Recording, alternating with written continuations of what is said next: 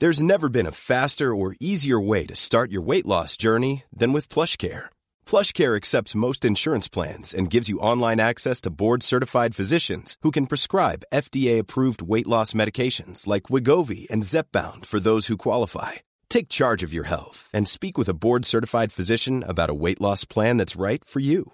Get started today at plushcare.com/weight loss. That's plushcare.com/weight loss. plushcare.com/weight loss.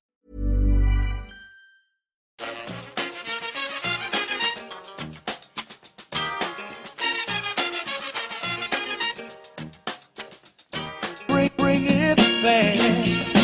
Bring it to the bank. Hello and welcome back to the EPL Roundtable. I'm your host, Kevin DeVries, and as always, if you'd like to reach us at the podcast, you can do so by either tweeting us at EPL Roundtable or emailing us at eplroundtable@gmail.com. Hi everybody, my name's Thomas Barth. I'm the editor of wolvesblog.com, a fan site dedicated entirely to Wolverhampton Wanderers Football Club. If you'd like to get me on Twitter, you can do so at wolvesblog, or obviously at the website itself at wolvesblog.com. Hello, my name is John McKenzie. I am the founder of All Stats Aren't We, a Leeds United media outlet that focuses on the tactics and the stats behind Marcelo Bielsa's Leeds United. If you want to find me on Twitter, I'm at John_McKenzie. Awesome. Thanks so much for joining me today, guys, so that I don't have to think about Tottenham. We'll be mostly talking about Wolves and Leeds to distract myself. But first, we'll start off by talking about Leicester. Obviously, last season, there were long stretches where it felt like they were certain to get a Champions League spot, and then they fell out right at the end of the season after the restart happened after the season went on pause because of the pandemic. This season, similarly, long stretches where it seemed a foregone conclusion that Leicester would finish in the top four.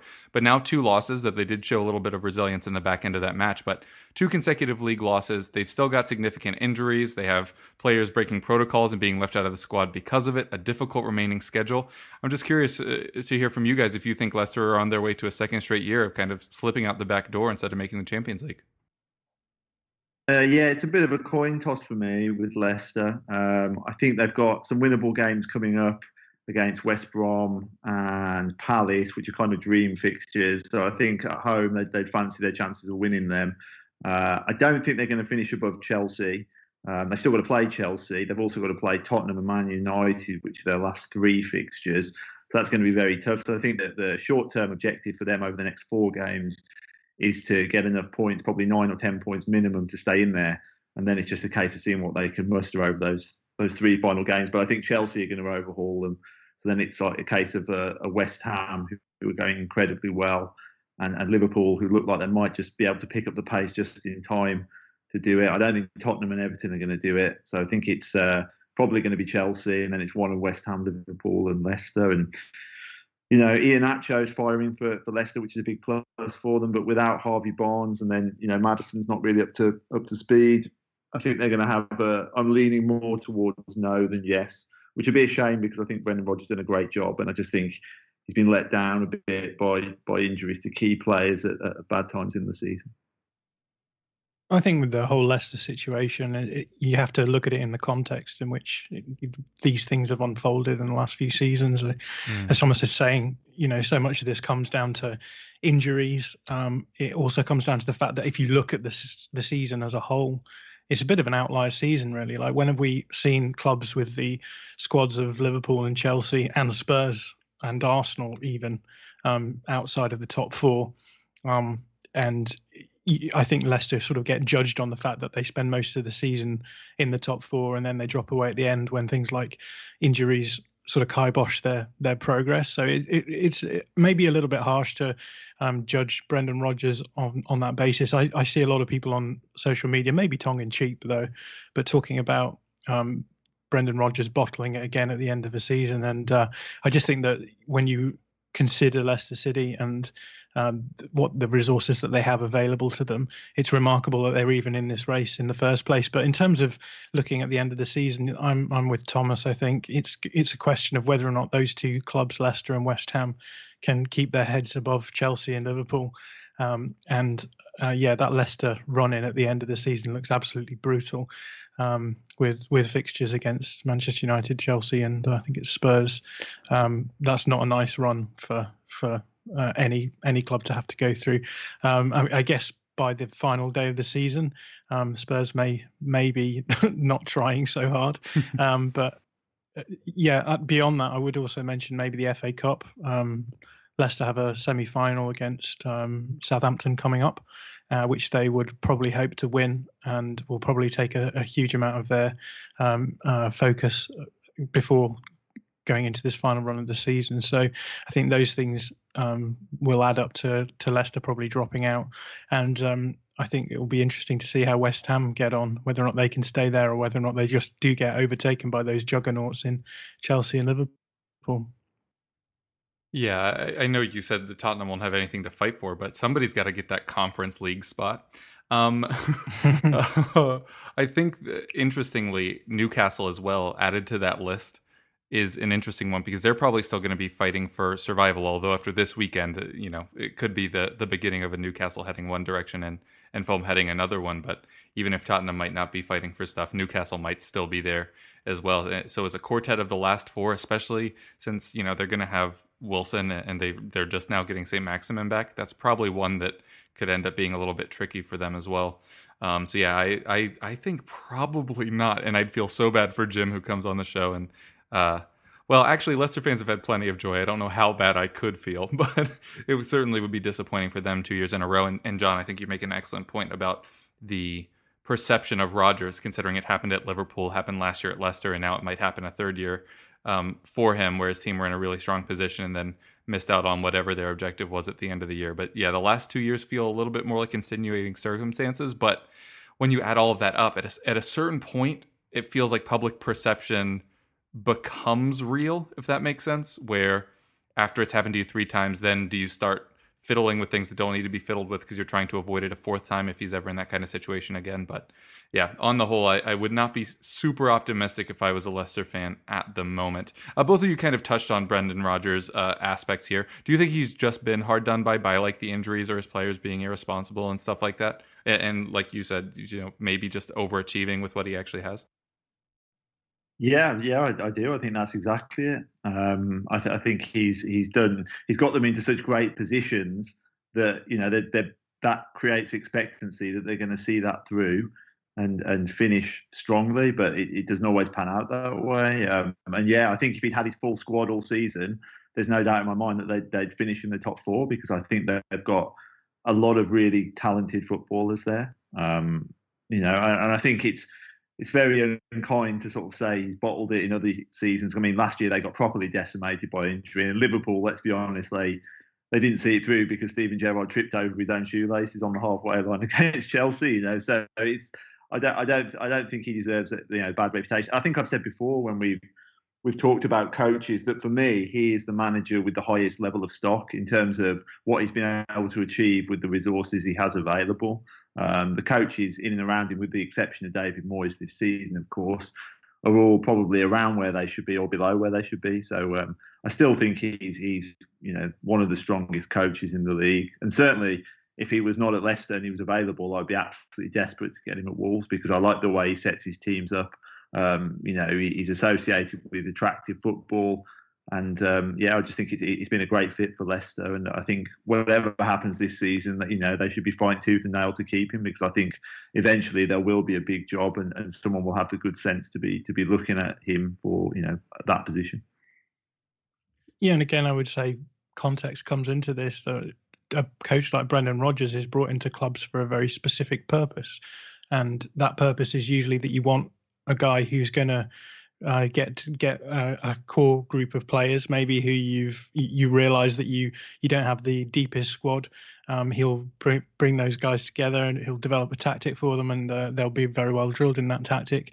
And you look at the clubs that he's been at. I mean, even looking at a club like Liverpool, a club that on paper you would expect to be up there in the top 4. When he arrived at Liverpool, he was very much doing a sort of interim job in the sense that he was having to make that side functional again after a few years of not being there. Same is true of Celtic, and he obviously had that. He had the experience of taking that sort of side who for a very long time had sort of stumbled around a little bit and had been in I guess long battles with Rangers, and he really professionalized them. And they're almost 10 in a row. A lot of that came down to him as well, just sort of professionalizing a club and making a club function and work. The same is true of his time at Leicester. I think after Leicester win the league, and you have Claudio Ranieri leaving, and then the club sort of wanders around a little bit, not sure about itself. He comes in and again gets them on course. And so I think a lot of people underestimate just what the extent to what he does is, because so much of it is about actually just getting the clubs that he's at to a certain level, and usually on a shoestring budget with not the biggest squads. And I think it's really remarkable what he does.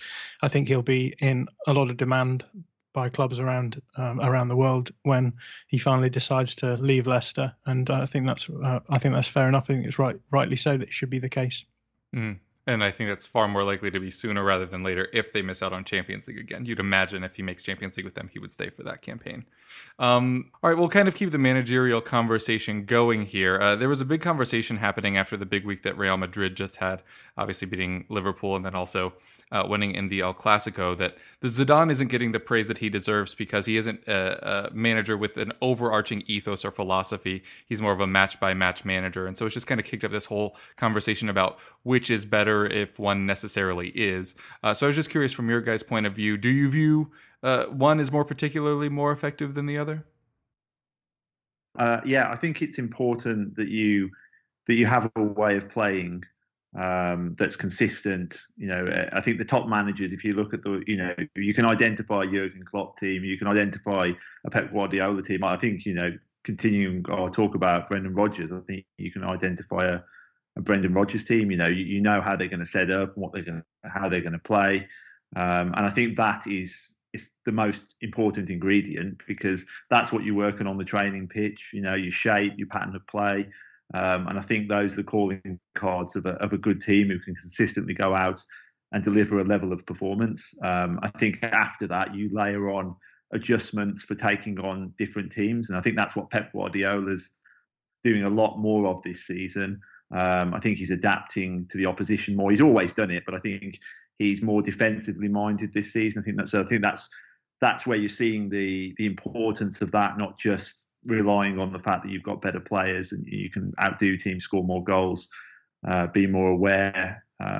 So I think, to answer your question, I think the most important thing is having a philosophy, is having a consistent style of play, but then also having the versatility within games to change, to nullify the opposition. I think there were some managers, for instance, Mourinho, who, their philosophy is nullifying other teams, and that's how they go into games, probably with a greater focus on how the other team's going to play than what they're going to do with the ball themselves. So, but it's an interesting conversation, and I think there's no doubt in my mind that Zidane doesn't get the credit he deserves, because look at the trophies that he's won. And also at the moment with Real Madrid, that's definitely a transitional team he's working with. And to have them towards the top of the league, okay, they're only really duking it out with Atletico Madrid and Barcelona. And they haven't really been any better or worse than any of those teams. But they're up there, and he's doing a decent job. And, he's beaten Liverpool in the Champions League. Well, it looks like he's going to beat them. And, they could go far in the Champions League again. So I do think he's an underrated manager. Yeah, the question of philosophy versus match by match tactics is an interesting one as a Leeds fan, because we've got Marcelo Bielsa, who is touted as being probably one of the most idealistic managers in football, but this season's been kind of weird, because I was saying to some of my friends today, it's almost as though we played really flamboyant football to get to safety. And it feels now we're sort of playing stodgy football to try and drag our way up to towards the top of the table. There was definitely the watershed moment, I think, which was the 6-2 loss to Manchester United, midway through the season. And there's been lots of questions amongst, I guess, the media but also the wider Leeds community about what impact that game had on the way that Leeds have been playing. And as I see it, Leeds actually are a lot more pragmatic than they were before that game happened, and we've even just sort of changed the tactic that we've been playing in recent months just to reflect that, I think. And so I suppose what I'm trying to say is that you can have these sort of dichotomies between, you know, a philosophy heavy coach and then a sort of pragmatist in that sense. And I suppose the reality will always sort of fall one way or the other. And I guess with managers like Marcelo Bielsa and also Brendan Rodgers, to bring it back to that discussion, so much of it comes down to, you know, what are the resources available to them? Can either of those managers sort of sit down and say, right, next season, these are the players I want, who are going to be elite players who are just going to sort out problems that we have? And obviously the answer to that is probably no. And so the question then becomes is how do you sort of find that value in the market and use, you know, whatever means that you can to get those marginal gains in order to be able to sort your squad out slowly. And look, we've had Marcelo Bielsa for 3 seasons now, going into a 4th. We've still got players in our squad who are middling championship players, and obviously it's a testament to his coaching ability, to be able to get those players playing to that level. But I guess, you know, if you were to compare someone like Marcelo Bielsa with someone like Zinedine Zidane, as the question hints at, Zidane has a very different sort of, I think, managerial injunction. He has to get these players who are all elite players playing together. He has to manage a group of guys who are elite footballers. And so I guess you will have man management issues coming through there. And I think the reason why someone like Zidane has done quite well at Real Madrid isn't because I think he's a tactical genius, because I don't think he is. As Thomas was saying, you know, you don't watch that Madrid side play at the top of La Liga and think that they're playing any better than Barcelona or Atletico Madrid. I mean, Atletico Madrid obviously were miles ahead, and Barcelona looked a bit of a mess. And, you know, a lot of it just, I think, of that league does come down to who's can get the most out of those elite players in the final run into the season. And I think Zidane is on that other side of things, right? He's able to bring the group together, get those players playing well together in a man management sense, whereas someone like Marcelo Bielsa and Brendan Rodgers, they are very much using coaching and tactics to be able to get that edge over other coaches in the Premier League. So yeah, I think it's a really interesting question, and being an advocate of Marcelo Bielsa, I will probably always fall on that sort of overarching philosophy. But I do think, as I said, that he is quite pragmatic. He does have that capacity to be able to say, actually, this is the way that I would really like to play, but with this squad, I can't play that way in the Premier League, so I am going to have to temper my ideals slightly. Yeah, I think those are all really good points on Bielsa. Curious on your side, Thomas, of how things like this are handled at your club, if it is more philosophy-based, if it is more match-by-match, and how that's gone. Well, previously under Nuno, it's been absolutely rigid. You know, it's been 3 at the back. It's been defence-minded. It's been counter-attacking, you know, hitting teams on the transitions with fast players. What he's tried to do this season is evolve, offer more variety, still with the fundamentals of being difficult to beat. But I think he's found it challenging. I think he's found it very difficult to be more adventurous, to have more possession, get higher up the pitch without losing the fundamentals. And I think that's where we're at with Nuno. Well, it's a difficult moment for him, because when we went through a really bad run, you know, at the end of last year, and it looked like we were going to get sucked right into the relegation scrap.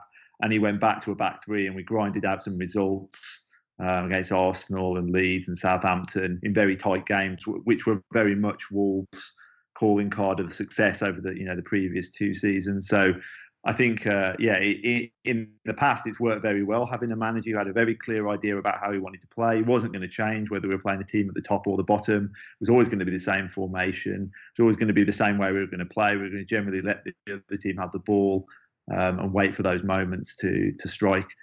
This season, as I say, he's come away from that, and he's suffered as a consequence. We're going into games now, we don't know whether we'll play a back 4 or a back 3, which is good in a sense, because it makes us more unpredictable and difficult to second guess. But equally, because we haven't had that consistency. We haven't had the consistent level of performances, and the team suffered. But ultimately, it's the same as it is for Leicester. I mean, they've tried different solutions since Barnes and Maddison have been out. Iheanacho's come into the team and started playing two up front. So they've changed the way, because the players you have available ultimately dictate how you want to play. I think if Wolves had Raul Jimenez fit all season, we would have probably persisted with the back three for more of the season, because you can fall back on his goals and know that you're going to win more games with him in the team. But because we haven't had that, he's had to adjust. So I mean, my personal thought is that next season we need to go back to what we've done so well previously, but just we've got to have the attacking players to do that. And the one thing we haven't talked about is personnel, because it doesn't matter whether you've got a philosophy or you're tactically astute. Ultimately, there's no argument to say that the teams with the best players generally win. So it's those things trump everything in a sense, don't they? I think that Wolves are a prime example of that, because I think if we kept Diogo Jota and we'd had Raul Jimenez fit, we'd be in the top half. It's as simple as that. It doesn't matter how we played, but we didn't have them. And we're in the bottom half, and part of me thinks we're quite lucky to have stayed in the Premier League, given how few goals we've scored. But as I say, I still maintain that if you've got a club and a team who is very clear how they're playing and they know what they want to do game in, game out, then that normally is the way to have success. Yeah, I think it's a pretty good point that just if you have better players, more often than not, you're probably going to win. I also thought you made a good point, Thomas, when you talked about how some managers' philosophies are to try to mitigate the other teams. And I think we've seen the bad side of that with Mourinho of late at Tottenham, where he was quoted back when he was at Real Madrid about in the middle of that whole tiki-taka, if you have more possession, you automatically win the game thought that was very pervasive in football, that his thought was he didn't want to have the ball, that when you have the ball, you're the one that's able to make mistakes. But little did he know, Tottenham still very capable of making mistakes without the ball. But yeah, an interesting example where I think people think of Mourinho as a very match-by-match manager instead of somebody with a broad philosophy. But I think you raise a really interesting point that his philosophy is to stop the other team from doing what they want, which inherently will wind up being match by match because you tend to play different teams week after week. All right, we will take a quick break and then we'll be back with club-specific questions for each of our guests. When you're ready to pop the question, the last thing you want to do is second-guess the ring. At BlueNile.com, you can design a one-of-a-kind ring with the ease and convenience of shopping online. Choose your diamond and setting. When you find the one, you'll get it delivered right to your door. Go to BlueNile.com and use promo code LISTEN to get $50 off your purchase of $500 or more. That's code LISTEN at BlueNile.com for $50 off your purchase. BlueNile.com, code LISTEN. Hey, I'm Ryan Reynolds. Recently, I asked Mint Mobile's legal team if big wireless companies are allowed to raise prices due to inflation. They said yes. And then when I asked if raising prices technically violates those onerous two-year contracts, they said, "What the f*** are you talking about, you insane Hollywood ass?" So to recap, we're cutting the price of Mint Unlimited from $30 a month to just $15 a month. Give it a try at mintmobile.com/switch. $45 up front for 3 months plus taxes and fees. Promo rate for new customers for limited time. Unlimited more than 40 gigabytes per month. Slows full terms at mintmobile.com. All right, Thomas, we'll start with you talking about Wolves. You kind of mentioned there right before the break that you're surprised that you aren't in a worse position given the lack of goals. But you never really felt like relegation candidates. But the win that you just got takes you over the magic 36, 37 point mark, depending on who you ask, about definitely being safe. I was just curious what you made of the match and if the end of it was more elation because it was an incredible goal by Adama Traore, or if it was more just like, whew, we kind of got away with whatever this season was. Yeah, I think it's much more the latter. I think we've always felt like we're a result away from being part of the relegation conversation, which, that's a lot of teams. That's, your Crystal Palaces, teams of that ilk around us, even Leeds at one point maybe, but, they've always managed to stay a step ahead. But yeah, I mean, I think we've got away with one this season because I don't think we've been very good in a lot of the games. All the games in the Premier League are generally settled by, tight margins. I know Leeds have had some helter-skelter results, but but yeah, so I just think we're a defence-minded team generally who didn't score many goals anyway. And then we lost Raul Jimenez. We sold Diogo Jota. We sold Matt Doherty, who I know hasn't done very well for Spurs, but he was a rich source of goals and assists for us. And the players we brought in haven't done, anywhere near as good as the players that we haven't, we've been without or sold. So just through those, all those factors added up, I think if you said that to Wolves fans at the start of the season, we would have fully expected to be in and around the bottom three. So it's been one of those seasons where we've just somehow cobbled together the results to stay clear of it. And I just think we want to get to 38 games now and just forget this season never happened, basically, and just hope that we get the recruitment better in the summer and do better next season.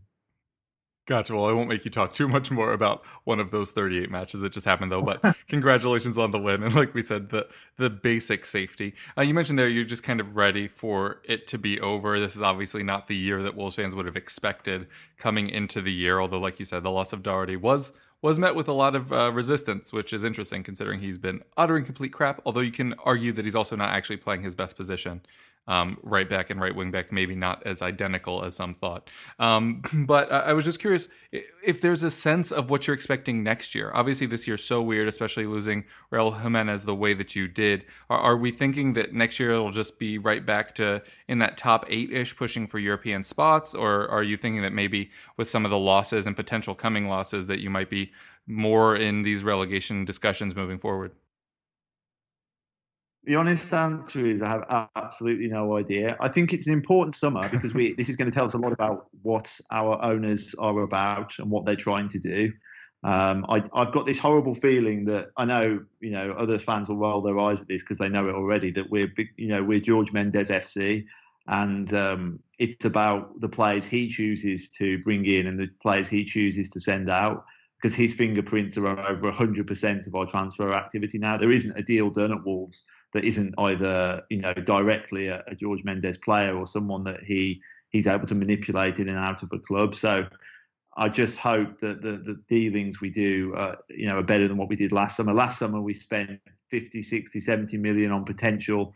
We bought in Semedo, who was the only real proven player, and he hasn't been very good in terms of his output anyway, attacking and defensive. So it's been very tough. I couldn't say. I mean, the hope is that we'll bring in 3 or 4 quality players and we'll be back to where we were in the top half, trying to get into those European places, pushing the outskirts of the top 6. But if you get it even slightly wrong, then you very quickly can become part of that conversation. But based on the fact that we've hardly scored any goals this season, I don't think we can score less next season. And I think we've still got the nucleus of a decent side. We've got the spine of a good a good team. I think Patricio and your Bollies, your Neveses, your Jimenez, Traore, and Netos. If we keep the nucleus of that team and add to it, then I don't think there's any reason we can't be in the top half. Because I think there's more to come from the squad we've got. But it's my fear is that we're going to sell Adama Traore. He's refused to sign a contract, and he's kind of a bit of an insurance policy. I know his output hasn't been brilliant this season. But I think the numbers sort of belie how important he is to us. So I think if we were to lose him and not replace him, and then Jimenez perhaps doesn't get back to the level he has before, which is not unlikely given the severity of the injury he had, we could be in a lot of trouble. So we're really at a crossroads this summer, and I think that the club can obviously intervene and spend big money and get in serious players because we've got the connections to do that. I'd like to see us go to teams like Porto, Sevilla, these teams who are established Champions League clubs, and buy some of their players. And I know that sounds almost madness, coming from a team that finished in the bottom half of the Premier League. But we've shown in the past that we've got the connections to prize good players away from good teams, and we need to do that ourselves. Whereas last summer it felt like it was the good teams prying our best players away, particularly with Jota going to Liverpool. So yeah, until we see what the makeup of the squad looks like, I really couldn't comment. Me personally, I would just be happy to be mid-table, but with a greater consistency of performance. That would be the minimum requirement for me next season. Gotcha. And you mentioned Jimenez there. We're not going to ask you when he's coming back because we tried that. I think the last 2 times you were on it, that seems to still be a question mark. But obviously you spent a lot of money on Fabio Silva. You bring in Willian Jose kind of on a short-term basis. Do you think you might try to address striker again next year? Just because, like you said, it's hard to expect Jimenez to get back to his former self. But I'm just curious what you think of that position moving forward. Yeah, well, it's very difficult. I mean, Jimenez, obviously, if he's back fit and firing, then, and we only really tend to play one up front, whether it's a 4-3-3 or a 3-4-3. So, you know, if he's back, he's the number one choice. And then you're thinking, well, you know, Fabio Silva was brought in to become a good player over the next 2 to 3 seasons. There are signs that he's sort of shaping up a bit better. He scored a great goal against West Ham. He made the assist for Traore's goal against Fulham. You know, his numbers are increasing. So that there's perhaps a sense that maybe there's been talk that we might bring in Willian Jose on a reduced terms deal because he hasn't performed that well.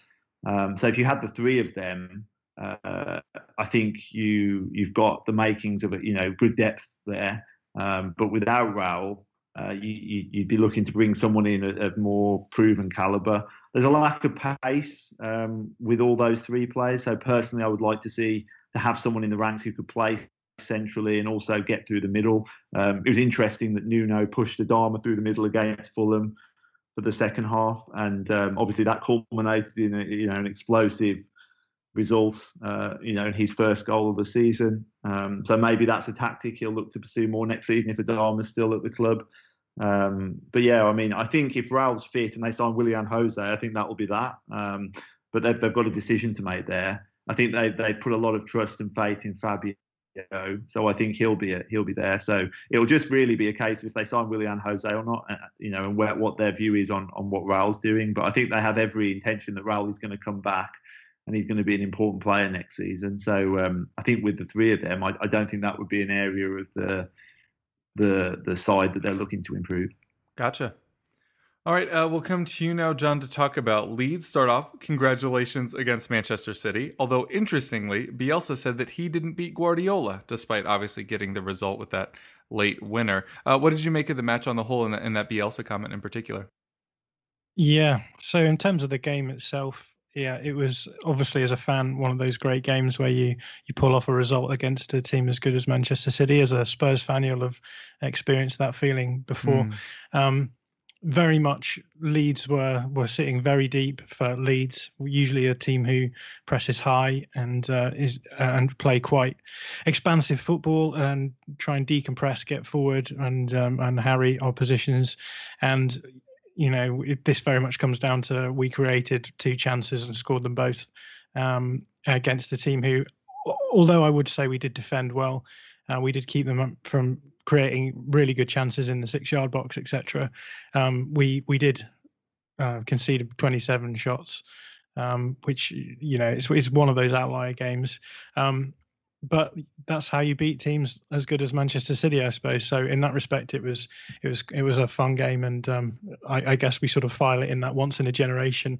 Minnow beats a massive club category. In terms of Marcelo Bielsa, he loves to make cryptic remarks after matches, partly because he's coming through a translator, and for some reason Argentinian Spanish seems to translate really esoterically. But yeah, he made some comment about how Leeds deserved to win, but they also didn't deserve to win. So I think that the general gist of what I could see was that he was saying that if you look at the chances created, obviously Manchester City created more and better chances, and but he was saying, I think that in terms of the passion and desire of the players, the knuckling down after going down to 10 men, and retaining the concentration and putting the effort in to get that result was down to them, and in that respect, Leeds deserve the win as much as anything. So yeah, it was a really good game. we've got a really sort of rough patch of fixtures coming up. So we've got City, Liverpool next weekend, and then Manchester United the weekend after. So for many of us, April was the cruelest month in many respects, but it's actually turned around with when you start that run off with the 3 points against Manchester City, you'll take anything that comes after that, I think. So it's been an excellent season. We're in a really good position, and I think Leeds fans now are just looking forward to the summer to maybe really are quite weak in, but it's been a fantastic season. Yeah, certainly not really been in the relegation conversation at any point, and you're just like Thomas, certainly going to be safe and in the Premier League next year.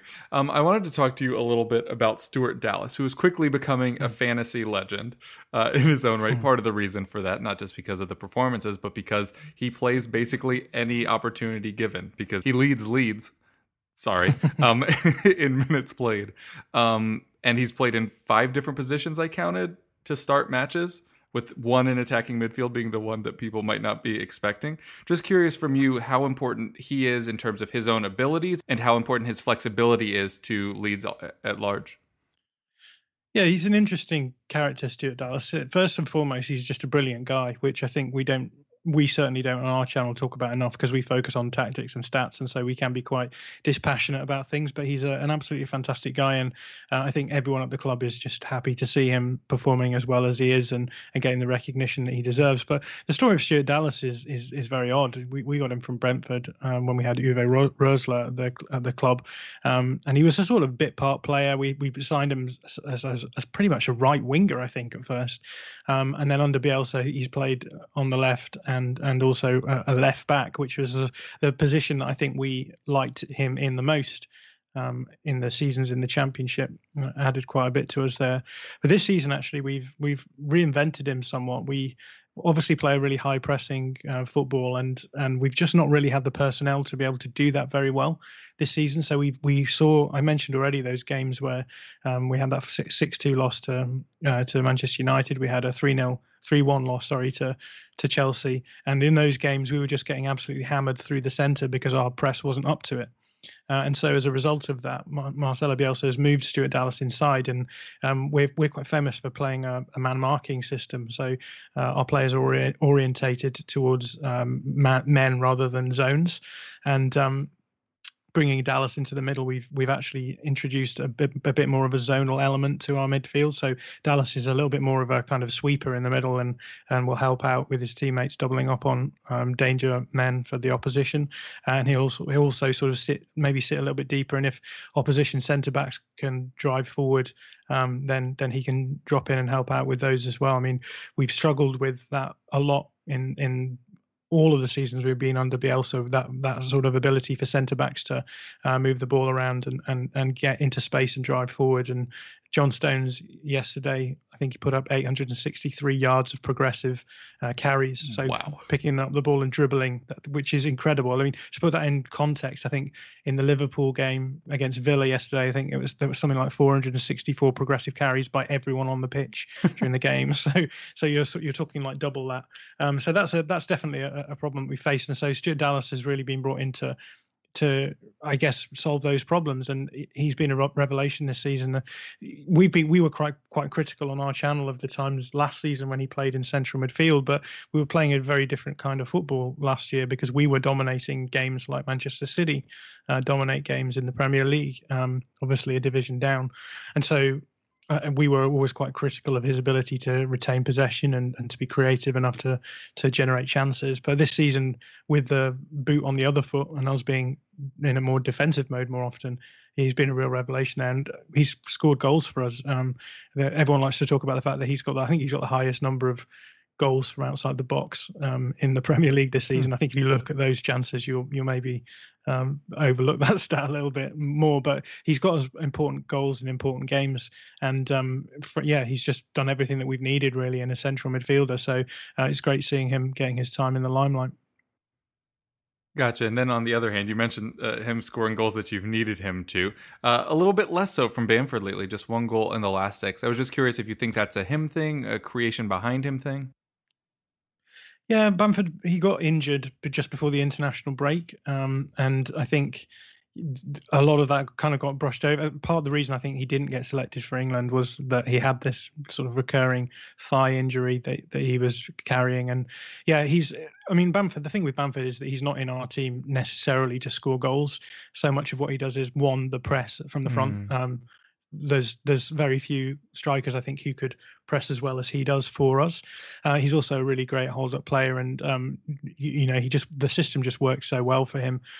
He holds the ball up well. He interchanges well with our very fluid midfield as well. So I've had no worries about Bamford, but then I had no worries about Bamford when he was in the Championship, and a lot of Leeds fans didn't like him because he was missing a lot of sitters. But it's a different division. We're in a different sort of scenario, and things haven't fallen to him. But he's very much a streaky striker as well. He'll get a few runs of a few goals, and then he'll be quiet for a few weeks. So no worries necessarily with him there. And also we brought him off quite early in the game yesterday because we were down to 10 men, and we were looking just to sit deep and then just sort of break out at speed. And you would much rather have Tyler Roberts playing as a sort of false striker there than Bamford. So he was just a little bit unlucky there as well with the way things transpired. But yeah, no worries for me for Pat Bamford.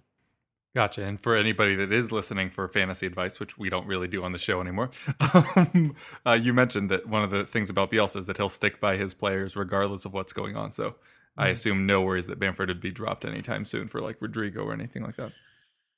No, absolutely not. Rodrigo has been quite poor for us this season, so I don't think there's any danger of him coming back in anytime soon. And Rodrigo's actually injured at the moment anyway. Minor injuries have niggled him throughout the season. So, yeah, no one comes close to Bamford, so keep him in your fantasy team, and I'm sure he'll give you some good returns. Awesome. Well, we'll go from there right into Player Watch, which seems quite fitting. And I wanted to talk to you guys about a player at your club that's maybe been a disappointment this year as opposed to what you would have hoped coming into the season. Yeah, I think for me, I'm going to pick Nelson Semedo. It's one of those things where it's expectations against delivery. He was brought in for mega money. The idea was that we'd done smart business because we sold Matt Doherty for 20 odd million to Tottenham, and we pried Nelson Semedo, who was Barcelona's first choice fullback, although he was just coming in off that horrendous performance against Bayern Munich where he was singled out for a lot of abuse for his performance against Alphonso Davies in that match. But it was the fact that we pried a player away from Barcelona. They were looking to raise some money. It looked like we got a good deal and a good player, and he seemed like he should fit our system. A lot of pace at wing back, a player who can get forward, very comfortable on the ball. So I was expecting a hell of a lot more. He struggled badly defensively. He's cost us goals, given away clumsy penalties, had terrible moments. But the most disappointing thing for me is his lack of attacking output. I think he's got one assist from a cross he put over against Brighton. But when you compare that to what Matt Doherty was giving us, which was routinely 5 goals and 7 or 8 assists. And again, I go back to the point that Wolves don't score a lot of goals anyway. So we just couldn't afford to take, those contributions out and replace with a player who's just simply not done it and not really been an upgrade defensively on Doherty. So he's undoubtedly been the biggest disappointment. I think he's improved as the season's gone on.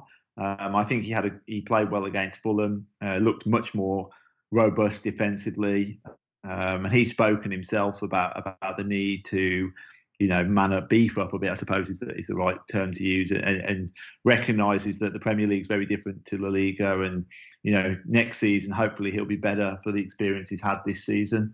But undoubtedly, I think you would have to say that he's the biggest disappointment. Maybe Fabio Silva as well, because I think he's got 3 goals, 35 million. We knew we were investing in potential, but for 35 million, you'd want a player who's probably going to have a bigger immediate impact, even though he's obviously very young. So it goes back to the point I made. Our recruitment last season, last summer just wasn't good enough, and those players just haven't been able to improve the team, which is why we've seen such a deterioration in results and ultimately our league position. Yeah, for me, there's probably 2 candidates here. We've already mentioned one of them. I'll start with the other one, who is Gianni Alioski. And I feel bad saying that because Gianni Alioski is sort of, again, another player like Stuart Dallas who is playing quote unquote out of position. Gianni Alioski was someone who was brought in to play, again, I think maybe on the right, in the front three or as a winger, and has ended up dropping into a left back position. And we've known that he isn't up to scratch before we got into the Premier League, and I guess a lot of his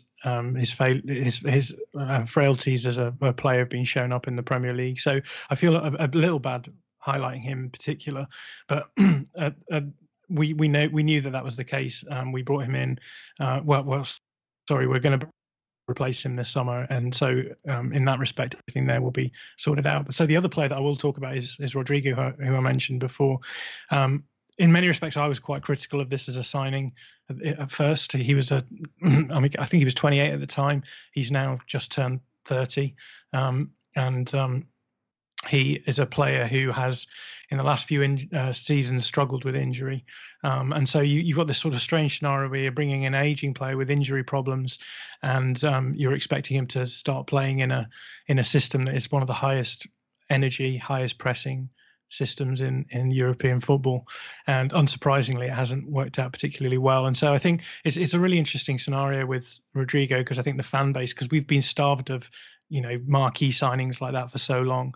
When you bring someone in who's a record signing at the club, you expect them to play regularly and to play well. And there have been good games where he has played well, but usually those games are games where we haven't really needed to engage the press too stringently. So there's been games against Newcastle, games against Aston Villa where he looked quite good, but there's also been plenty of games where the press has just broken down around him, and it just leaves us so open to opposition and attack that it's become quite frustrating. And then when you add to that fact that he's been in and out with injuries, he had COVID for a bit, which obviously is not his fault. But when you add that all together, it really isn't the sort of output that you would want from a player that you're spending that amount of money on.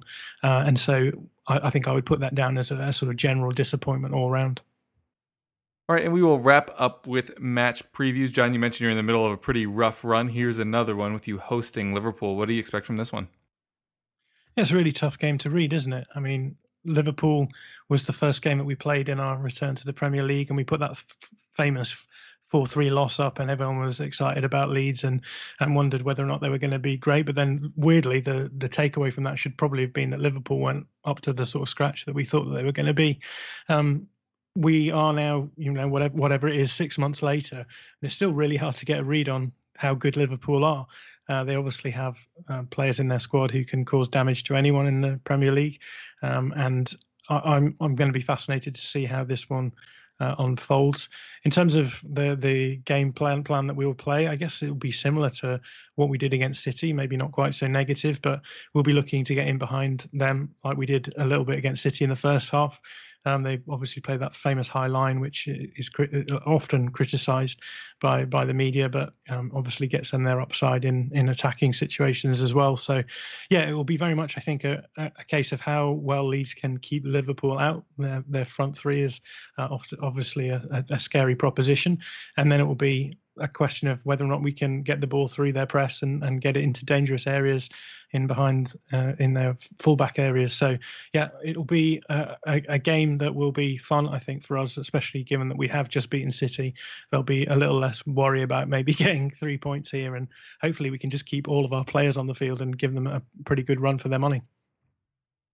Yeah, I'm assuming this is one that neutrals will want to turn in for, but we'll certainly see. And then we'll finish up with you, Thomas, talking about Wolves. You're going to be hosting Sheffield United, who just got beaten 3-0 by Arsenal as we were recording. I assume you're looking at this as another opportunity to pick up 3 points?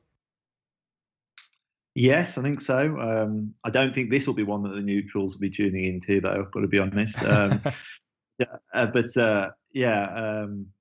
would hope we can win. I hope that Nuno might experiment a little bit.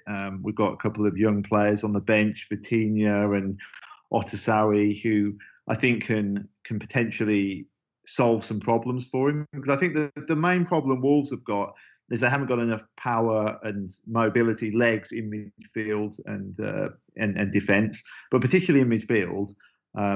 And we've got Otasowie, who's a young guy, but he's much more athletic. He can get up and down the pitch. So I'd like to see him get a proper game, and maybe Vitinha, because he's been so good for the Portuguese under-21s team. Possible replacement for Vitinha long term. So I think now we're pretty much safe.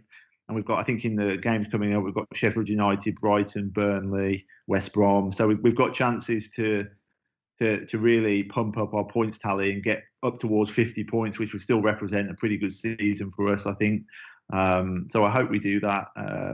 Seeing how Sheffield United, fall, the typical team at the bottom who, that know they're going down, they're competitive in matches up to a point, but if you can get on top of them, they just tend to wilt and fall apart. So I'm just hoping that we can put in a more cohesive performance, get ahead in a game, because there's that horrible statistic going around that we've conceded the first goal in like 19 of our matches, which is a crazy statistic for a team that's not in the bottom three.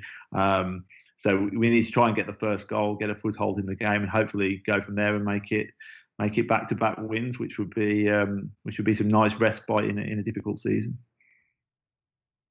Gotcha. So you heard it here first. Watch Leeds Liverpool. Maybe not watch Sheffield United. But thanks to you two so much for coming on today. If you'd like to tell the folks where they can find you or anything you're working on, now would be a good time.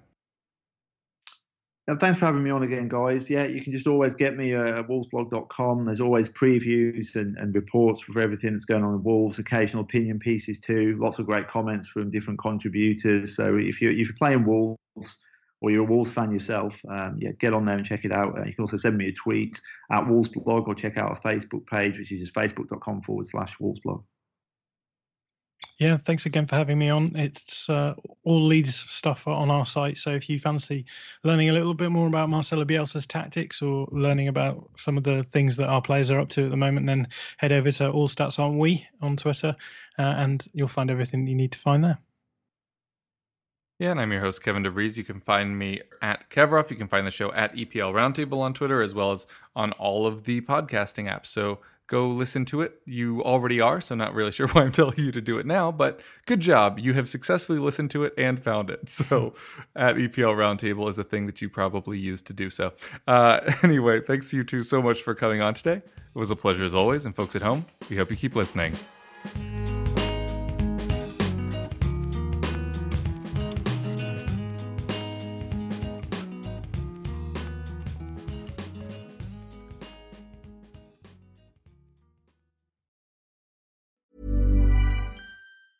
Small details are big surfaces. Tight corners are odd shapes.